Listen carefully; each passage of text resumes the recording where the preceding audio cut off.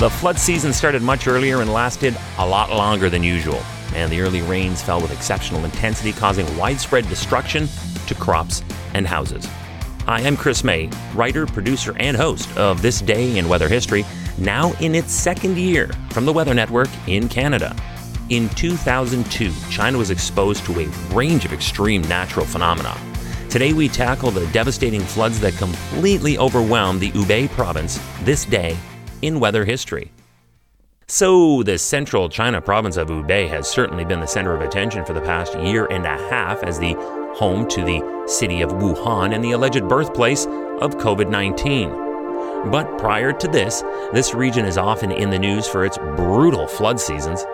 But while floods often plagued China in summer, the 2002 deluge raised fears of a repeat of 1998, when the most devastating downpour in half a century killed more than 4,000 people and inundated 240,000 square kilometers of farmland in what is known as China's Rice Bowl.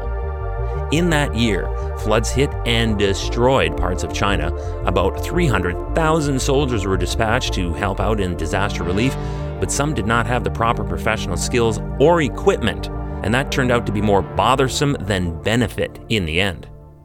These 2002 floods affected 4 provinces and, according to statistics issued in early September by the China Ministry of Civil Affairs that year, they claimed a total of 1,532 lives across China and affected, to varying degrees of intensity, an estimated 190 million people. Of a total of 25 regions affected by the flash floods, 7 provinces in central and southeast China and 1 megacity were initially categorized as having suffered the most serious losses and damages and were targeted for support in an international appeal. It started early, when China's central provinces of Yunnan, Hubei, and Shanxi had been heavily hit by rain since the beginning of April, and some of the tributaries of China's longest river had already risen to levels that were raising alarms. Getting out ahead of the ensuing chaos, local governments temporarily evacuated more than 2.5 million people from several flood-prone areas.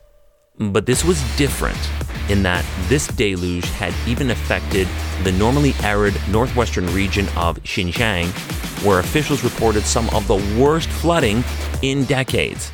Welcome to year 2 of this podcast. Right now, you're listening to the full version of today's story on your favorite podcast provider. But there's also the daily podcast video short. They're shot right here in my podcast recording studio, so you get that perspective. But oftentimes, they will include visuals from that day's event, from when it happened, in weather history. So after listening to the full story, go check out the podcast video short on television or online anytime at theweathernetwork.com/weather history. So, what happened?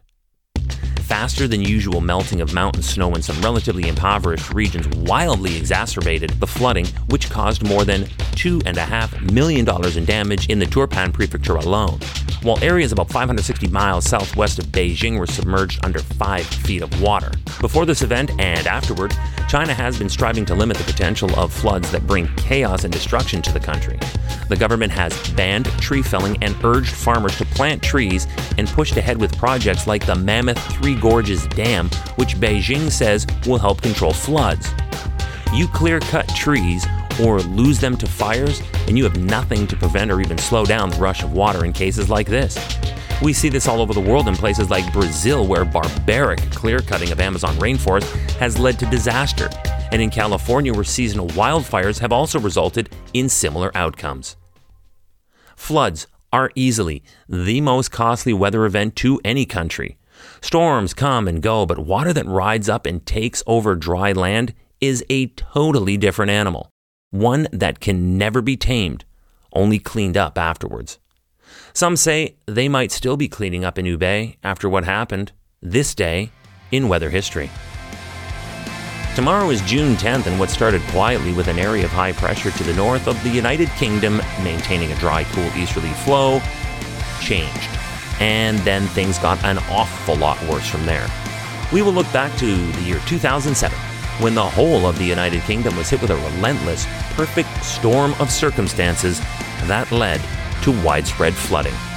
It's on This Day in Weather History with me, your host, Chris May.